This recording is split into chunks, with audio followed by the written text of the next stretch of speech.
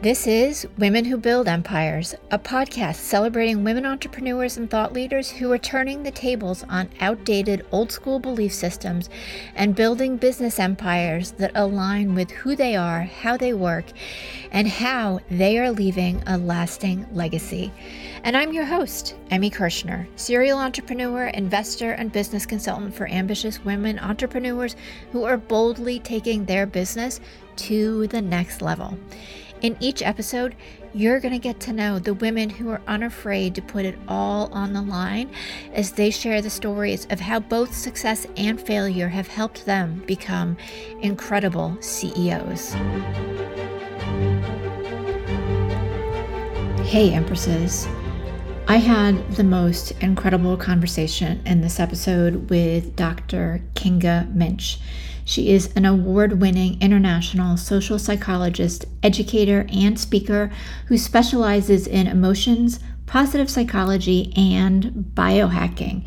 Kinga believes that we need to change the systems to change prevailing inequalities when it comes to cultural diversity and gender. And I have to say, I'm truly enamored with how brilliant Kinga is. We talked about why we are measuring women and women's businesses with the wrong scale, and how we should be measuring GDP needs to change because it's not accurate. We also talked about how social algorithms, not only social media, but Google, Amazon, aren't helping women because they're not showcasing women the way they could be. And my favorite topic of conversation, why women need to stop apologizing. Let's dive in. Kinga, I am so excited to talk with you further. You and I met, I think it was a couple months ago, through LinkedIn. You invited me to be a contributor of your magazine, Ziva Voices. You've lived all over the world. You have done some of the most interesting work and combined things that I never would have combined. And I want to know so much more. So I'm just going to let you take it away and give you the opportunity to introduce yourself. And then I'll ask my long list of questions. Sure. I am primarily a social psychologist. So I have my PhD in social psychology and worked at the Nelson Mandela University, where I was teaching for almost 5 years, living in South Africa, while doing several other things. So, taking the question, just to introduce myself, I call myself really a multi-passionate entrepreneur. I do start businesses and enterprises and projects almost on a yearly basis. Really, not all of them succeed, and not all of them is something that I want to move forward. But there are specific things about me that are just part and core of who I am, and social psychology certainly is one of them. I've been always very much interested in why and how society and systems work, how people function, why people, act in a specific way, what guides our thoughts and actions really. But at the same time, I've also have this drive, I guess you could call it drive, this infinite need of wanting to be part of something bigger, and it's not about legacy. I'm not a person where I'm I don't care about making an historic impact where someone doesn't where people will remember my name. It's not about that, but it's really about being here and creating something that has a greater meaning for others or helps others, be of support and help to others. At the same time, I love having fun and I'm super curious. So I think that's something that really drives me into new projects and new things. Yeah. What is it like for you as an idea generator when you're creating these projects or starting businesses? What is it that drives you to have them keep going or to let them go? It's honestly, it's really the joy. So for example, Ziva Voices. Mm-hmm. Just to use a recent example. So I started Ziva Voices just last January. I came up with the idea in November 2021. And on January 15th, we had the first edition. And it was just so much fun. Like it really felt like the pieces are coming together. It felt like everything that I've ever learned makes sense now because, I edited the magazine. I brought the people together. I curated the articles. I took 80% of the photography for it. I had the conversations, and it really felt like, wow, okay, it's starting to make sense. I think it's a combination and a mixture of, oh, this is starting to make sense and it is bringing me joy. And within a year, we have grown to a full board, plus 4 people that are working for Ziva Voices and are helping to drive it.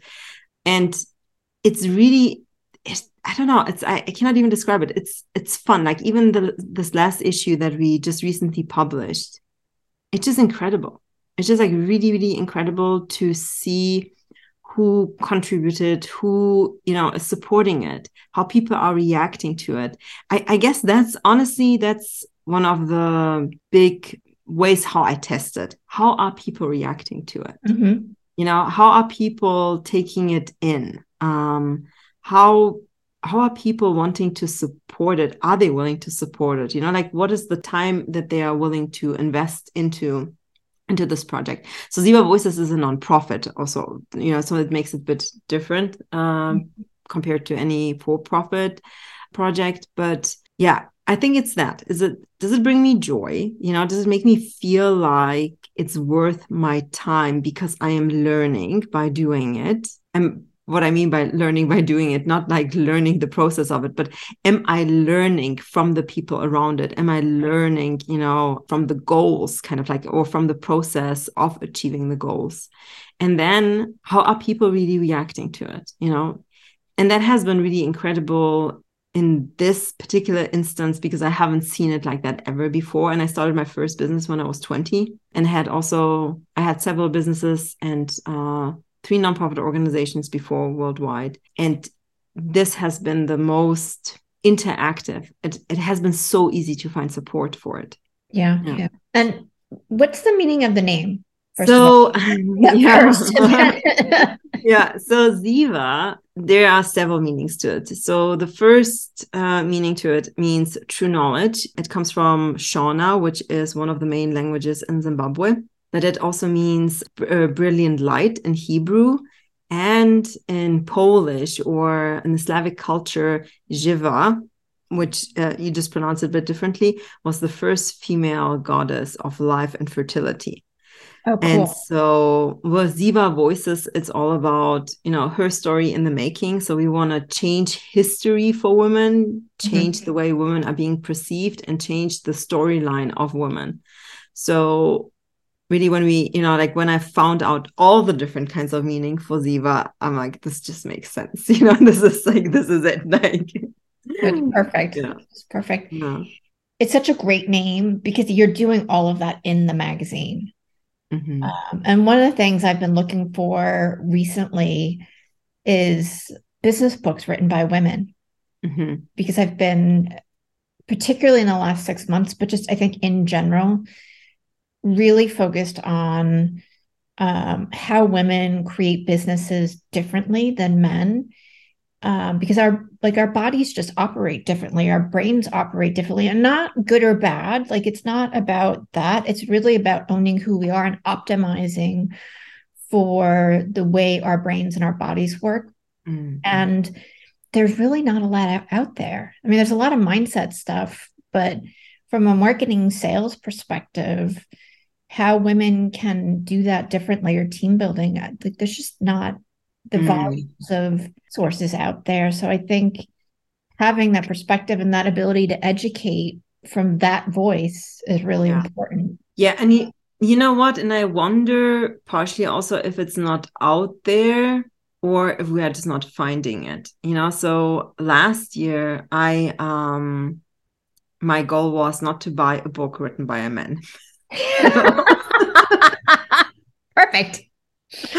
And so I was just reading books written by women and just ordered books written by women and just dived really into it. And I mean, it's incredible what I found, and I just started posting actually every Monday on LinkedIn, just like a short summary with a link to one of the books. Mm-hmm.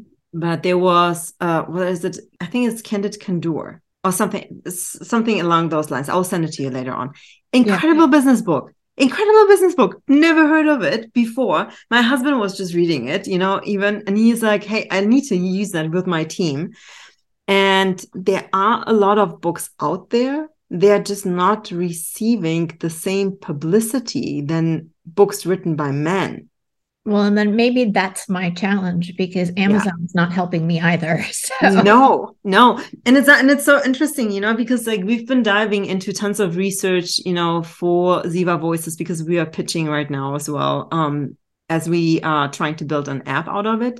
mm-hmm. And my husband came to me and he's helping out with a lot of things. And so he put in, we were trying to do a competitor analysis, and he typed in women's magazines into Google, and he comes up and he's like, look, the first pictures that are shown here are not magazines for women, that are magazines about women. There was like Playboy in it and Right. all of that, and he's like, how are these magazines for women, So it's interesting, because I think that the algorithms are not supporting our searches. The Amazon, their algorithm isn't necessarily focusing on what we want. Even if you go into mindset, the first books that come up on mindset are all written by men on Google. Yeah. So, I mean, that is right. That is the reason why I started Ziva Voices. And I think that's the reason why so many are joining the movement, really, because we don't have enough access even to all the knowledge that is out there that has been created by women. Mm-hmm. So, Yeah. yeah. Well, and if you look at, history, our voices have been essentially wiped out Yeah. because there's not, yes, there's certain women that have popped up over time, but that women have contributed even in the background to most men who have led anything. Yeah. And that we've played a part that just hasn't been showcased or thought about or valued. Mm-hmm. Which is really what I love about what you're doing. I get goosebumps. For me, women have so much to offer, and our leadership is different, and we create more sustainable businesses, not only from the business aspect, and I'm air quoting that from a money or sales perspective, but from team building, from longevity, from really having an organization that's whole and holistic. But I'd love to hear your take on that as well.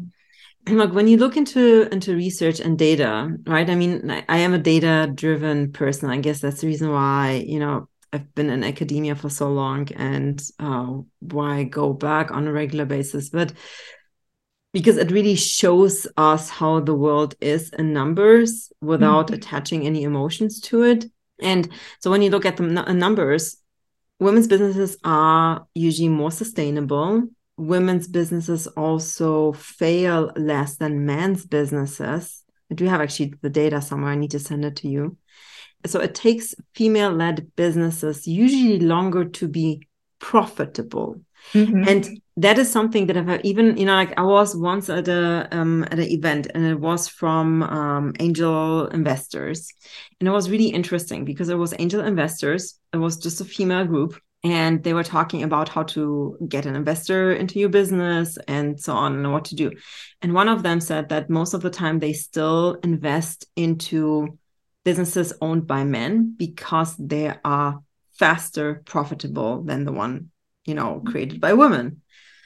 And I was first a little bit shocked, but then, I thought like, this is just so wrong also from an investor's perspective, because what are we going for? Are we going for for fast money, or are we going for the sustainable money that is going to be with us for quite some time?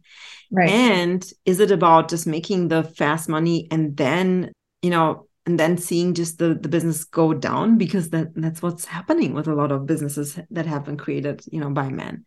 And we see that right now also so perfectly actually in media, how all these great men are driving profitable businesses so fast down just because they were thinking that they can scan it, or scale it into infinity, or I don't know exactly what they've been thinking. But when we look at wealth and creating a business, we don't look at how the business impacts the greater community. We just look at it from a perspective of either, is it worthy of being invested in? And then how do I get my investment out of it fast enough? And what is, what is the win that I'm going to be making with it? Or, like, is this a product, that we can sell fast enough? But it's never on like, how is this product going to be benefiting long-term other people? And I think that that's what women do, right? When women usually open up businesses that are a solution to a problem that they came across, or a solution to a problem that they see other women struggle with. Right. And for now, right now, the needs that women have are still pretty basic, because there's not enough childcare. Healthcare isn't good enough because, women have been basically not really in the research on women in medicine is just not that widespread. There's tons of data missing when it comes to the female body, to female health, to, everything around us. So what women are doing right now, what I see, is quite often still create businesses that are covering these, quote unquote, let's call it basic needs, right? Now, which is great on the one side, but it's also a shame because we don't have enough businesses that we can compare with the big boys. Right. Because if you're busy trying to figure out how you can create, a new school model, for example, in your community, so 50 other women can go to work, or you're trying to figure out how create a different system on caretaking because you've been a caretaker, it's like you are not going to be sitting at home and thinking on, is there an AI that I can develop, or is there any kind of technology that I can develop that will help that problem? Because you are trying to solve the problem that you are facing right now. Right. So we are really measuring women's businesses on the wrong scale. And also, like, even like when you look at the GDP, like how it excludes everything that women are doing. There should be, there are so many economists that have written several papers, I think especially in the last 2 or 3 years even, that say we need to have a different kind of measurement for our economy. Like GDP is just not doing the trick. No, because there's so many aspects that matter that, as you said, aren't included. And I think it's like looking at, from a business perspective, looking at accounting and only measuring the finances, but not measuring the people and the performance and the happiness, and which we're finally starting to do. But it's the same thing with the economy, like measuring some of the softer areas makes a big difference. Yeah, it's like, I'm reading another book right now. It's the Double X Economy. Really highly recommended. Her background is in economy, and I think also as a social psychologist, but she's a researcher. My guess is now she has been doing it for over 30 or 40 years, maybe not that long, but she has been doing research all over the world, really, mostly on women's issues and economy, and what are the obstacles that women are facing. And what she really points out is how important the work is that women are doing, how important it is also to create an environment that makes it easy for women to want to have children, by the way, because we do need to have children in order to, support the next generation, but also keep our cities and societies alive. And in so many countries around the world, we are just not having enough children anymore. And there are different, ways of trying to incentivize women to have children, right? Germany is doing it with really long and full maternity leave. Other countries are coming up with very creative laws that I feel like are almost forcing women to have children. But they're not tackling all these measurements are not tackling the core issue. And the core issue is what really matters in our society is that we need to have a consistent production of the next generation, right? That is, without that, nothing that we are trying to do or nothing that we are doing is going to ever actually work, because if we don't have people, we won't be able to sustain our societies. And of course, yes, we have still, major issues in certain regions of the world where there are just too many children being born and there's not enough education and so on. She talks about that as well and what kind of impact it has. But it's really interesting because no matter what, no matter which kind of circumstances you're looking at the world, if you improve women's lives, you improve the GDP. Mm-hmm. So no matter where or who is doing a shift, the smallest shift is just already impacting, our societies in such a positive way. So I don't understand why we are not starting to actually just place more importance on what matters the most. And it's certainly not, it doesn't matter that some kind of investor, is getting $1 billion return every year. It doesn't matter.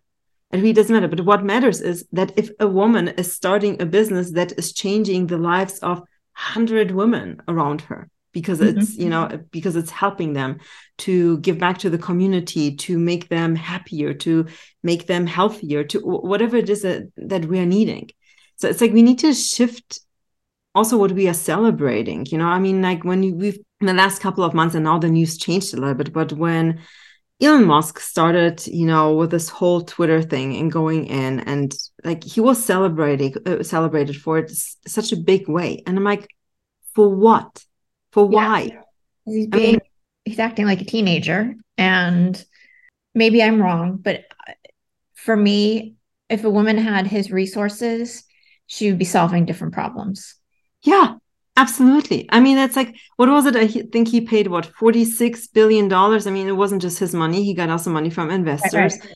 Imagine you give $46 billion to a group of women that is trying to shift the, how do you call that in English? Sorry, like early maternity death in United States, where you have still, like maternity. Or the stillbirths or miscarriages. No. Sorry. When women are, there are still too many women dying during childbirth in the U.S. How do you call it? There's a specific term for it. Doesn't matter. Anyway, we'll make it up. It's fine. We will find a different example. But the things that you could do with that money, like in order to create actually something that is cleaning the water, right? We don't have enough water around the world. We need more cleaner water. Bringing water to California. There are so many examples or ideas that I could come up with, within 5 minutes. If someone would give me that education, money. Hunger, poverty, like climate change, you could make significant impacts in any and all of those because they're all intertwined. Yeah, like that's it. It's very frustrating. And nothing against Elon Musk. Like I have stock in Tesla. I was really like, you just got knocked down a few points in my general example. Yeah. But it's, I think what I want to aim at, or just, make us look at, is really how we are celebrating men and what we are celebrating them for. But then we are using this really harsh judgment, for women, and how we are looking at women and how we are measuring their achievements and what we are expecting of women. And we are still, and that is the crazy thing, we are still expecting of women to be the perfect mother, to be the perfect wife. Now we're expecting of them to have the perfect career, to also contribute to the household income. On top of that, be somehow creative, so they are good role models for the children. There's just so much, and we are still not having the same expectations towards men. No, we're not. And women do more all of the time. And to some extent, I think, we're better at that multifocal thing, if you will, than guys, but it's really finding a different way to create partnerships and relationships, and then like acknowledging that women are just doing more different things on any given day, and we don't have to be perfect. Yeah. And I don't even know if we're really better at it, or we are just good at it because we have to. Like there's no other choice. Yeah. I don't know. I've read very top level, just from from hunter-gatherer communities, the women were picking berries and watching kids. generally Yeah. doing Yeah. like something else, and the guys just went out and hunted. Mm-hmm. So some of it's in our evolution. Yeah, I see. And I I had see. actually had this conversation with my son this past weekend because he's very singular focused with work right now. He loves his job. He's doing really cool things, and that's what he does. And he's single and he's happy, and that's great. And I'm like, I couldn't do that with you. Like, you would have Mhm. starved to death. Yeah. Like, kids want to be fed, and that's the way it is. So I had to figure out how to do work or my business and raise you at the same time. Mm. And it really didn't hit him until I was like, you would have had nothing in the refrigerator. He's a nonstop eater. Um, so I don't think guys even understand either. Like, and I mean, he's young, but I don't Mm. think I don't think they've stopped and really thought about we're doing more on any given day, and not more in the volume, just more in the number of things we're juggling. Mm.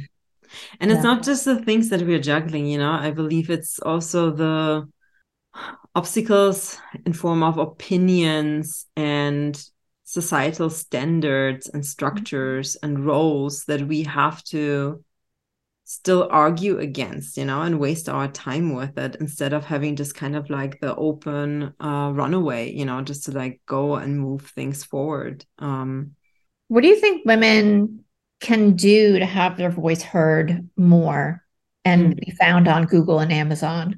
Mhm. Yeah. Uh, I really think there are two things that just like pops into my mind right away. Ask more people to share, and be really blunt about that. But also share, if you're a woman, share the work from other women. I think that that's still not happening enough, sometimes because we are afraid to be judged for what we are sharing, but sometimes also I think it's fear of, if I share this and there's not enough space for my stuff. And the other thing, so really, really going out and go in and say, hey, like, I mean, like, I wrote a book. Can you put it into your next newsletter? Do you know anyone that can have me on their podcast? Do you like really? I think that women are not direct enough. I would It will agree. be like, oh, can you help me? Sure, I can help you, but how do you want to be helped? Right. Right. And so kind of like knowing what is it that you want to achieve, what is it that you want to do, and then really ask very specifically, can you help me with XYZ? Mhm. And the other thing is, stop apologizing. Oh my God. That is my pet peeve. Yeah, I mean, I think really women need to stop apologizing. I got a sweetest text this morning from a friend that is helping with Ziva Voices, and I sent her a cryptic message yesterday night because I finished something, and she texted me back and she said, "Hey, maybe I missed something, but I'm not understanding it correctly." And so sweet. And I texted her back. I'm like, "You're so sweet and so polite. I'm the one, that didn't communicate correctly." You didn't miss anything, Right. right? But I mean, it was kind of like the perfect example, because what happens is something doesn't go the way we expect it to go, and the first thing that we assume is that it's our fault, so we start apologizing. Yeah. And that's just like, certain things might be also just unclear. We don't have to apologize for it, right? Or maybe you're just not understanding, then you're just not understanding. Better to ask to understand it. But yeah, so I would say those two things, like really be direct. I think we need to be more direct. Men are pretty direct, and it's not that I don't even think being direct is less feminine or more masculine or whatever. It just means that you're clear and focused on what you want to achieve, or what kind of change you want to create. Yeah. Yeah. I have found, because I have a couple of clients who are very direct and I love it. And they've given me feedback that they get feedback that they're intimidating or scary. I think people don't know what to do when women are direct. So we have to me, that's like, okay, we need to be even more direct and more clear. So one, it becomes normal and we can kind of teach people how to interact with Mhm. us. Mm-hmm. and not be intimidated, Mm-hmm. because I would much rather have that than somebody beat around the bush and be Yeah. not really tell me what they want. I can't help them then. Yeah. I mean, and it's also, I think, let me just like, I think it was Radical Candor. It was Radical Candor, the other book. Because what you just brought up, I think it's a really important thing. So she wrote in her book that quite often it is also difficult for male or leaders, managers, to give feedback to women because they are afraid of how women will react to the feedback.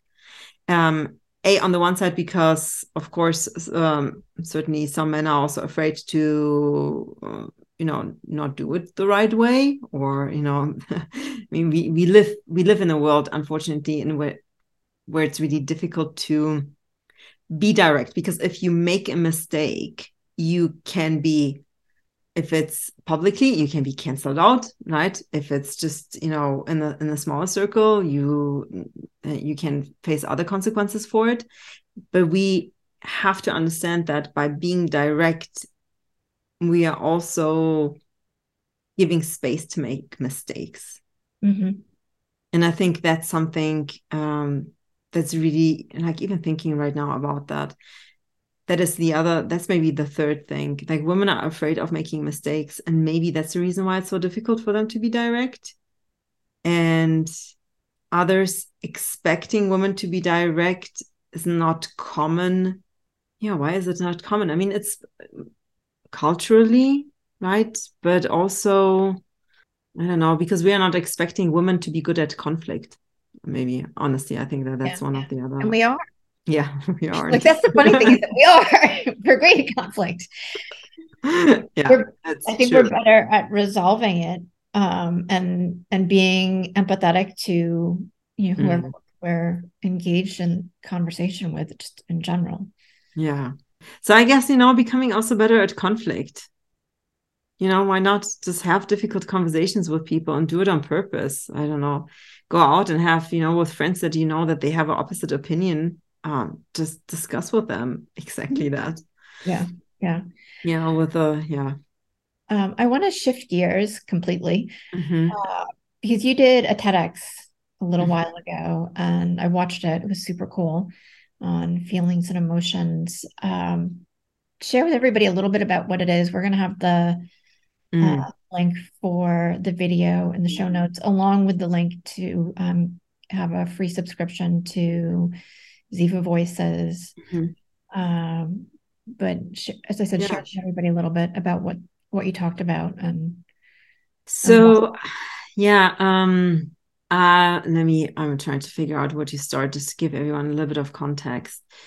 So I was mainly talking about the difference between emotions and feelings, from a social psychological perspective. So usually when we speak about emotions or feelings, we speak about the same, or often even scientists will sum it up as the same to keep it simple. There's a general agreement in academia that there's a difference between emotions and feelings, but you have to do some homework in order to find the common ground on what the definition is for emotions and what the definition is for feelings. And I did my PhD research on masculinity and emotions in high security prison facilities in South Africa. Mhm. And the intent of the research was first a little bit different, and I shifted. And then, I started developing it further afterwards anyway. But as a social psychologist, right, there's a different, like, quite often people will still say, oh, she's a psychologist. No, I'm not. Because what I'm interested in is really, the person and how the person is interacting within the environment. So meaning in relation to others. And as much as I look into how a person individually is acting, I think it's super important to understand how the environment is impacting us. And we say that, like, usually quite easily, yes, like, choose the right people around you, make sure that you have people around you that are aligned with your goals. So they really help you to, grow and move forward. Now, when it comes to emotions and feelings, I started realizing very early in my research that there is a significant difference between how a person feels inside and how they act or how they show their emotions in accordance to what is expected of them. And that's what we're doing, right? We are playing on a daily basis different roles, right?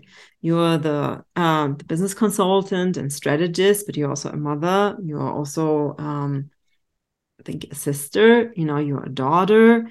You're a friend. You might be a yoga student. Like there are so many different aspects that or different roles that we step into, and these different roles have different requirements to be understood. Like, what is a good mother, for example? A good mother acts in a specific way, and in that specific way, there will be also a very specific way how you show your emotions.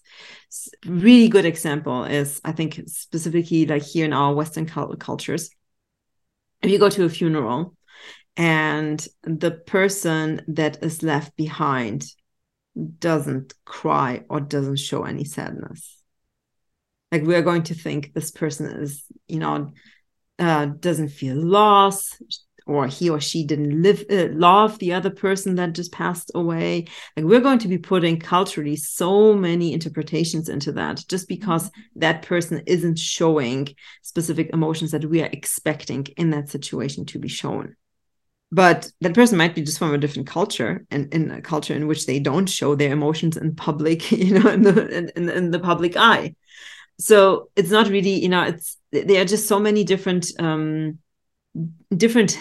aspects to how and what we actually feel. And so what I found out really is that once you understand that there is a difference between how you feel and how you're supposed to feel, you understand that you're actually making a choice.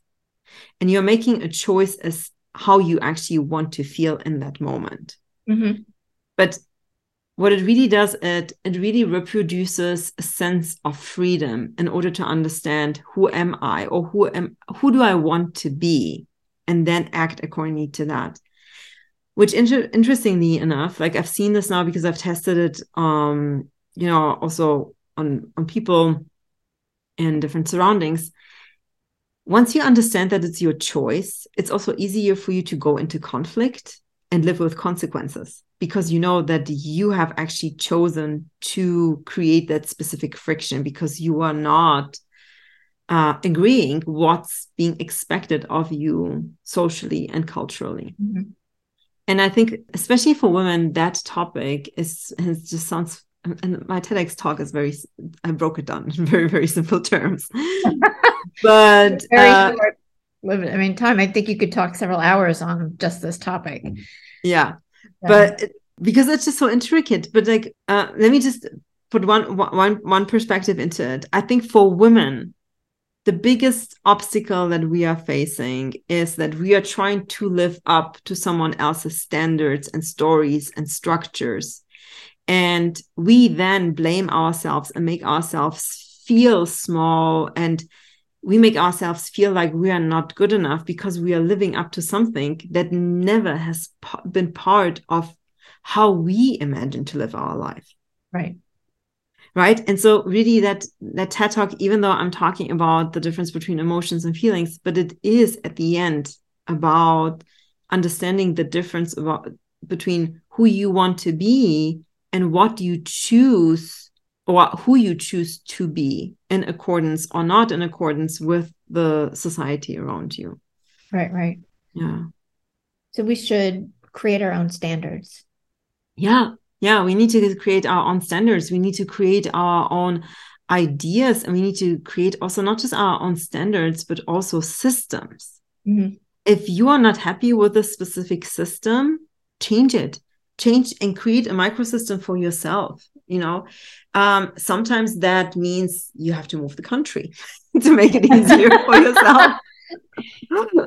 It does. But but sometimes it just means also just finding people that share your opinion. And I think that that's what's also happening. I think that more and more women are stepping into entrepreneurship and creating their own companies.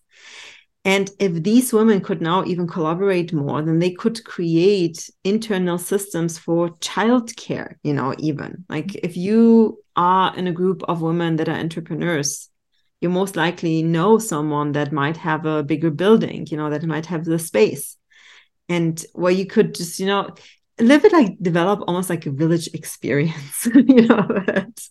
Yeah. No, Yeah. I agree. I agree.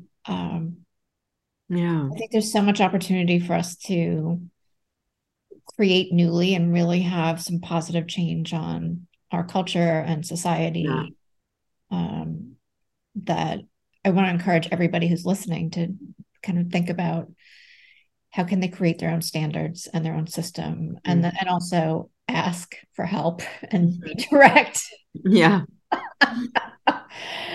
Yeah. But speak up, right? At the end of the day, it is speak up for what it is that you imagine and what it is that you want. It doesn't mean that you're going to get it right away, but at least you put it out there. And who knows, just by putting it out there, you might actually find someone else that shares your view and shares your idea, and will come up and will make it just easier to create it. Mm-hmm. So yeah, I mean, what did we, so we had a couple of things, right? Say no, speak up. Yeah. Stop apologizing, my Stop favorite. apologizing. Yeah, I would add actually say no to this, to the stop apologizing. Yeah. And then create your own systems. Yeah. And it's a really closed loop, because once you start with one of these, you have to actually go and move forward with the other ones. But I mean, with the women that you work with, Mm-hmm. the entrepreneurs that you also deal with on a daily basis, why do you believe that more women are actually moving into entrepreneurship? For the reason that you said earlier is that and I see this on the podcast, for anybody who's listening, if you've listened to a couple of episodes, you'll somewhere in there, many of the women have started businesses because either they experienced a problem or somebody else that they know had a problem, and that's how they've solved it. And now they want to be able to bring that to the world and then do it differently, and maybe not like complete disruption of the industry, but they have such a unique take on how to do it better. And I'm saying a more friendly, empathetic, kinder, gentler way that people really resonate with. So how can we give these women more voice, right? I mean, that's really at the end of the day, like, how can we hear more about these stories? Yeah. Yeah. Well, and that's, as I said before we hit the record button, why you have Ziva Voices, why I changed the name of the podcast, and really want to talk about the stories, because the stories are so important. And the feedback I get from the podcast is somebody's story resonated with me. I've gone through that. I'm going through that. I have felt like this before, etc. And it's never that, the sales 101 content, which is great and needed at times too, was the best thing that they ever heard. It's the stories that connect all of us. Yeah. I mean, we are all on a path of really just finding out, I guess, how we want to live this life. And the more women also speak up and show how they are doing it differently, the more women will find courage to do so as well, I believe. Yeah, absolutely. Absolutely. We have to wrap up. I could talk to you forever. We'd have all of the world's problems solved in the next couple of hours. Thank you so much. Like, I'm so honored to know you, but to have you on the show. And before we end, could you let everybody know where they can connect with you? Sure. The best way currently to really connect with me is on LinkedIn. I just respond quite quickly on LinkedIn, but you can find me also on Instagram and my website. But LinkedIn is, I don't know, it just works pretty well. Awesome. It's my hope that you find at least one nugget of value in each episode of Women Who Build Empires. And if that's true, please follow and share Women Who Build Empires with your friends and leave a review on Apple Podcast. Your support is what will help this podcast be found by more women just like you.